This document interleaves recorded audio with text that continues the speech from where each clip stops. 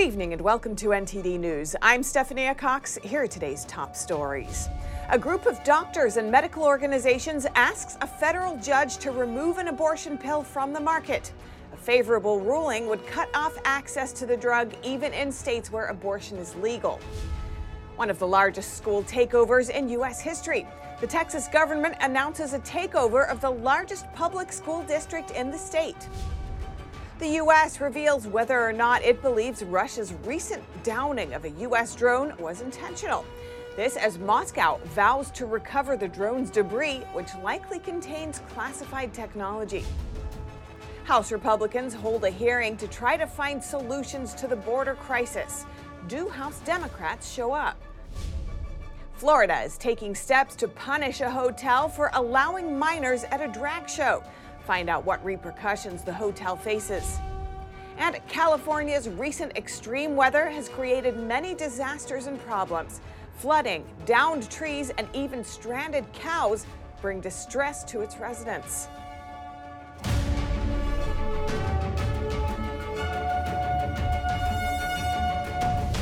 All eyes were watching today as a federal judge in Texas considered whether or not to revoke the FDA-approved abortion bill called mifepristone. NTD's Arlene Richards has more. At a high-stakes hearing on Wednesday, a federal judge in Texas heard arguments on whether he should block the FDA's approval of mifepristone, a drug that's part of the most common abortion method in the U.S. The case was brought by physicians and medical groups against abortion. Mifepristone was approved in 2000 to be used in combination with misoprostol. The drug regimen is currently approved for use up to the 10th week of pregnancy. Before the pandemic, the drug had to be dispensed in person by a certified abortion provider. Now, any retail pharmacy can provide it by mail or in person with a prescription. The groups allege that the FDA approved mifepristone before adequately testing it. They said in their complaint the FDA failed America's women and girls when it chose politics over science and approved chemical abortion drugs for use in the United States. And it has continued to fail them by repeatedly removing even the most basic precautionary requirements associated with their use. In arguments on Wednesday, the Alliance's attorney, Eric Baptist, told the judge that removing mifepristone from the market would restore proper policing power to the states, a reference to the U.S. Supreme Court's historic overruling last year of Roe v. Wade. That ruling left it to the states to decide on the legality of abortion. Last July, President Biden took a tough stance against states that banned abortion medications. My administration will also protect a woman's access to medications that are approved by the Food and Drug Administration, the FDA, like contraception, which is essential for preventative health care, mifepristone, which the FDA approved 20 years ago. Department of Justice lawyers called the challenge speculative. It wrote in response, that request is extraordinary and unprecedented. Plaintiffs have pointed to no case, and the government has been unable to locate any example where a court has second-guessed FDA's safety and efficacy determination. They added that a court has never ordered that a widely available FDA drug be removed from the market. A ruling is expected in the coming days. Arlene Richards, NTD News. And staying in Texas, the state is announcing a takeover of the Houston Public School District, one of the largest school takeovers ever in the U.S. With nearly 200,000 students, the Houston School District is in the largest in the state and the 8th largest in the country. Texas Education Commissioner Mike Morath announced today that the Texas Education Agency will replace the district superintendent and elected board of trustees. Morath accuses the district of poor academic performance, misconduct by school trustees, and violations of the Open Meetings Act and procurement laws. The new board of managers will be appointed sometime after June 1st, and it will be composed of residents from within the district. Houston's Democratic leaders have been pushing back against the takeover. They accuse Governor Greg Abbott's administration of making a political move. And Speaker Kevin McCarthy unveiling the GOP plan for lowering energy costs today, but its fate is stifled by a split Congress. NTD's Melina Weiskup is on Capitol Hill with more.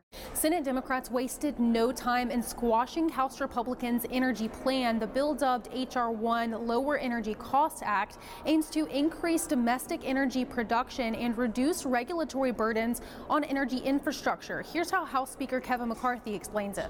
Restore American energy leadership. Now how? By repealing onerous taxes and overregulation on American energy producers. The bill also takes aim at the Inflation Reduction Act by striking the methane tax. Now, this bill faces the same challenge that all other Republican bills coming out of the House face, that is, trying to make it through the Democrat-controlled Senate. Senate Leader Chuck Schumer already killed the bill, calling it dead on arrival. Schumer criticized it as a wish list for big oil, while also expressing the need for a bipartisan permitting reform. Any serious permitting package must also focus on the needs of the future. There are Democrats and Republicans talking in both houses to permit a deal forward. We need a bipartisan, bicameral effort on permitting reform. Those were Schumer's comments at today's weekly presser, where leaders from both parties come to brief reporters, and notably leading Republicans today was Whip John Thune. Minority Leader Mitch McConnell is absent after suffering injuries. He's currently at a rehabilitation facility where he's recovering from a concussion and a minor rib fracture. McConnell's aides say he should be back in a week or more. Reporting in Washington, D.C., Melina Weiskup, NTD News. The Senate today confirmed President Biden's nominee for the U.S. ambassador to India. Eric Garcetti was a former mayor of Los Angeles who left office last year. He got 52 votes in support and 42 votes against. 7 Republicans voted to approve him, including Senators Lindsey Graham and Susan Collins. 3 Democrats voted against Garcetti. They are Mazie Hirono, Sherrod Brown, and Mark Kelly. Some Democrats were concerned over accusations that Garcetti had ignored alleged sexual harassment and bullying by one of his former senior aides. Garcetti denies the allegations. And questions are mounting over Russia's intent after one of its warplanes hit an expensive U.S. drone. This as a race unfolds between the two countries to recover the drone's debris. NTD's Iris Tao has more from the White House. Russia intentionally intercepted a $32 million U.S. drone before hitting it and later forcing it to come down over the Black Sea. That's according to the Pentagon, which on Wednesday said it was still investigating if the collision itself was intentional. We know that the intercept was intentional. We know that the aggressive behavior was intentional. The physical contact of those two, not sure yet. That remains to be seen. The State Department on Wednesday blamed the incident on what it called a lack of competence on the Russian side, adding that the actual collision was probably not intended. I think the best assessment right now is that it probably was unintentional. It probably was the result of profound incompetence on the part of one of these Russian pilots. But Russia's move still prompts the question that this was intentional. Is this considered an act of war? We take any potential for escalation very seriously, and that's why I believe it's important to keep the lines of communication open. Russia, meanwhile, on Wednesday vowed to recover the debris of the U.S. drone. But the Pentagon insists. And we did take mitigating measures. So we are quite confident that whatever was of value is no longer of value. And President Biden, who's returning to the White House from Nevada tonight, has been briefed on the drone incident. Reporting from the White House, Iris Tao, NTD News. The Justice Department has arrested an exiled Chinese billionaire known as Miles Guo. Federal prosecutors are charging him with orchestrating a $1 billion fraud scheme. The Justice Department said in a statement today that Guo is accused of defrauding his online followers of investment money. Guo allegedly promised them substantial returns if they invested in his business entities. Prosecutors said Guo used the money to buy millions of dollars worth of luxury items. They also charged him with laundering hundreds of millions of dollars in stolen funds. Guo faces criminal charges of conspiracy, wire fraud, securities fraud, international money laundering, and obstruction of justice. Authorities have seized over $600 million of his assets. Guo is a business associate of former Trump advisor Steve Bannon. He fled from China to the U.S. in 2014 after being accused of committing a series of crimes by the Chinese regime. House Republicans held a hearing to try to find solutions to the border crisis. The only issue was that Democrats didn't show up. They accused Republicans of politicizing the event. NTD's Jason Perry has that story. We're going to shine a light on the truth. The House Homeland Security Committee held a hearing near the border in Texas called Failure by Design, examining Secretary Mayorkas's border crisis. A GOP spokesperson told Fox News that Democrats said they were going to attend. They booked their flights and even called a witness to testify. But in a statement to the Washington Examiner just days before the hearing started, Representative Benny Thompson said committee Democrats decided not to participate. According to Thompson, instead of a fact-finding mission to develop better border security and immigration policies, Republicans are traveling to the border to attack the administration and try to score political points with their extreme rhetoric, despite having voted against the resources border personnel need. And 5 chairs were left empty during the hearing. But Republicans continued on, questioning the chief of the U.S. Border Patrol, Raul Ortiz. Representative Dan Bishop asked the chief to admit that the Biden administration's policies are causing the border crisis. Sir, will you be candid enough to be unequivocal and clear that that has driven the change? And I still hold true that we have some policies in place where we need to ensure that the men and women out there patrolling the border, investigating these criminal cartels, are actually allowed to do their job each and every day. And Representative Marjorie Taylor Greene said it appears the cartels have taken things to another level. Chief Ortiz, are you aware that there was an explosive device found by Border Patrol agents on January 17th in an area called No Man's Land? I received a confidential skiff, so I'm going to be a little hesitant of briefing what I know and what I don't know with respect to some of those, an event like that. I understand, Chief Ortiz, but I'm not going to be confidential because I think people deserve to know. Our Border Patrol agents should not be in those type of conditions where they are at risk of being blown to pieces by the cartels. And she explained that fentanyl is the #1 cause of death for people between the ages of 18 and 45. No, it doesn't matter about Republican, Democrat, or who cares. It's everybody's home. And what I would like to see done is real frank conversation about what to do to fix this problem. You can watch the full hearing at the House Homeland Security Committee's YouTube page. Jason Perry, NTD News. And turning our attention now to a contentious issue that seems to be heating up: children attending drag shows. Florida is moving to revoke a hotel's liquor license for allegedly having children at a Christmas drag show. Please be advised that the following footage shows scenes from a similar show and is intended for mature audiences. You're huge. It's awesome that you're here tonight. Thank you for being here. You're so awesome. Are you having a good time? What's your favorite part? Nothing. I saw you guys with your mom in the meet and greet. Where's Melinda, the mom? Melinda, right? Wait, tell me your name again. Sonia, we need more mothers like you in the world. How old are you? 9. You're 9? Oh my God, oh, look at that. Thank you, whoever's mom is out here. Hello, you're reaching for my Are you hungry? Say, Mommy. This footage from a Texas performance of the show in question, part of a national tour across 18 states, captured by independent journalist Taylor Hanson, shown here on Tucker Carlson Tonight. But Florida didn't want kids seeing the show, and they told Hyatt Regency Miami so in December. Governor Ron DeSantis' office says his Department of Business and Professional Regulation had warned the hotel, but they did it anyway. The department filed a complaint Tuesday saying the show was initially advertised as a family-friendly, all-ages-welcome event. The day of the event, the agency says it reached out to the hotel, informing them that they could jeopardize their alcohol license if they exposed children to sexually explicit drag show performances, lewd activity, and disorderly conduct.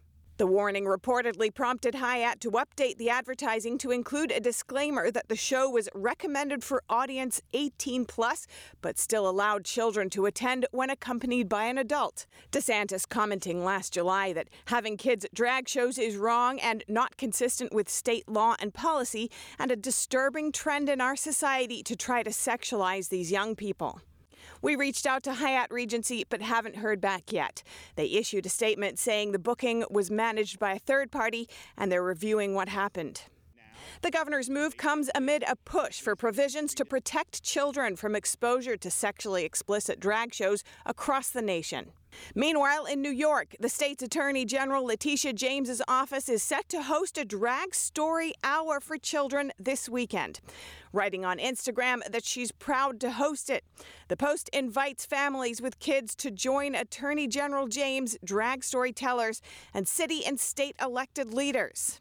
Drag queen story hours for kids have also been spreading nationwide at public education venues. The first one in New York City was in 2017. But these events have also drawn backlash, with protests and counter-protests, even in New York City. And in California, wind and rain have taken over. Other than widespread flooding, harsh winds broke windows and heavy snow stranded cattle. Harsh winds on Tuesday left downed trees and debris flying everywhere. In San Francisco, the fire department caught on camera glass windows falling from a high-rise building. 2 windows were damaged. One is completely broken and another is cracked. Authorities called for shelter-in-place and evacuation orders.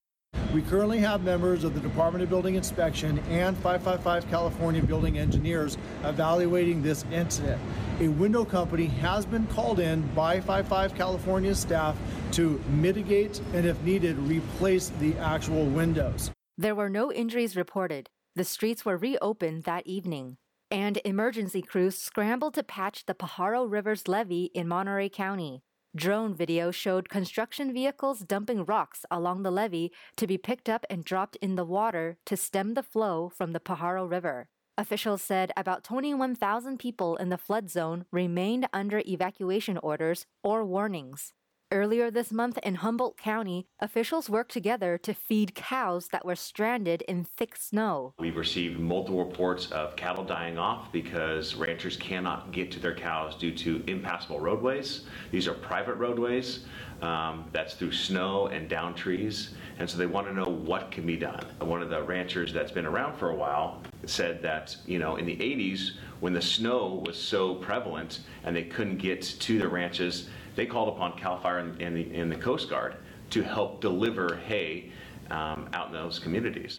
Putting into practice the same method used years ago, CAL FIRE and the U.S. Coast Guard work together on what is known as Operation Hay Drop. They load hay into their helicopters and drop them into remote mountain fields for the hungry cattle.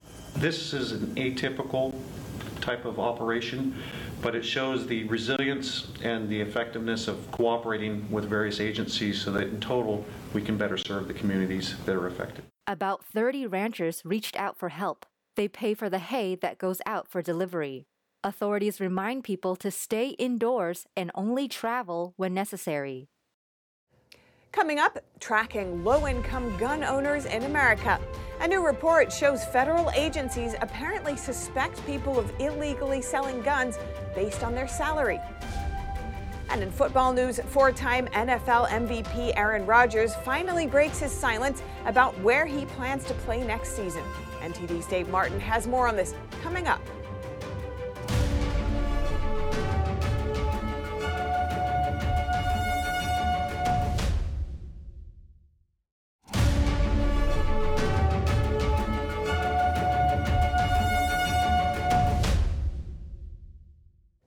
The federal government is allegedly tracking low-income gun owners. Many were apparently suspected of illegally selling weapons. The Epoch Times exclusively learned that the federal government has been using Americans' income and gun purchases to track them. Agents from the Bureau of Alcohol, Tobacco, Firearms, and Explosives, or ATF, gave salary estimates to the FBI. This apparently was to monitor people's firearms purchases. These revelations come from new documents received from a Freedom of Information Act lawsuit. According to the documents, a man in Arizona was put into the National Instant Criminal Background Check System, or NICS, due to his income and the purchases he made. An ATF agent requested surveillance by the FBI for the Arizona man, who reported under $2,900 income. The agent wrote, In my experience, someone with this amount of income would not be able to afford 20 firearms. An Asian man in Texas was put on the manual background check because the ATF said he has no work history, which could indicate that he's buying guns for other people. Eric Pratt, Senior Vice President of Gun Owners of America, or GOA, commented on the matter. Pratt told the Epoch Times that the monitoring is a serious problem, saying Congress needs to rein in this rogue agency by either exercising oversight over it or abolishing the unconstitutional agency altogether.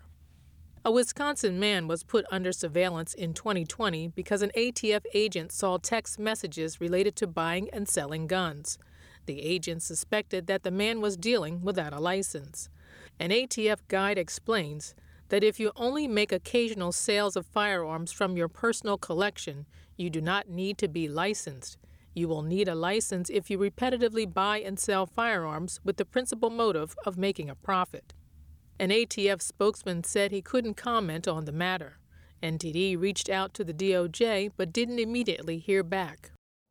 And now over to sports news. Here's NTD's Dave Martin with today's top stories. Thank you, Steph. Aaron Rodgers says he intends to play for the Jets next season after playing the last 18 years in Green Bay. The 39-year-old made the comments today on the Pat McAfee show and added, quote, "I haven't been holding anything up at this point. It's been compensation the Packers are trying to get for me, kind of digging their heels in." Now, Rodgers' trade has certainly been rumored for quite some time, and the Jets have laid out plenty of hints that he's coming by hiring his former offensive coordinator, Nathaniel Hackett, and even signing one of his favorite receivers in Alan Lazard. Figuring out compensation could be tricky, though. 15 years ago, the Jets traded a mid-round pick for 39-year-old Brett Favre, but younger quarterbacks like Matt Stafford, Russell Wilson, and Deshaun Watson have commanded multiple first-round picks in return, yet none of those have won 4 MVP awards.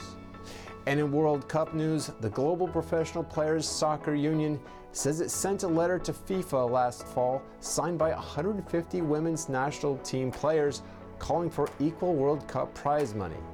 Now, while the men shared a pool of $440 million this fall, with champion Argentina getting $42 million of it, the women's most recent total purse was $30 million, with the winner getting $4 million. And for your sports viewing schedule tonight, the NBA has 7 games planned, featuring a battle between two of the best in the East, as the Cavs host the Sixers, with both teams looking to catch Boston in the standings. And in the World Baseball Classic, the U.S. plays Colombia tonight, looking to secure a spot in the quarterfinals with a win. And finally, for you hockey fans, the NHL has 4 games on, featuring the defending champion Colorado Avalanche, looking to improve their 7th place standings in the West while playing at Toronto. And that's it for the sports news today. Steph, all yours. Thanks, Dave. And that's all for today's news. Thanks for tuning in. I'm Stephanie Cox. Good night.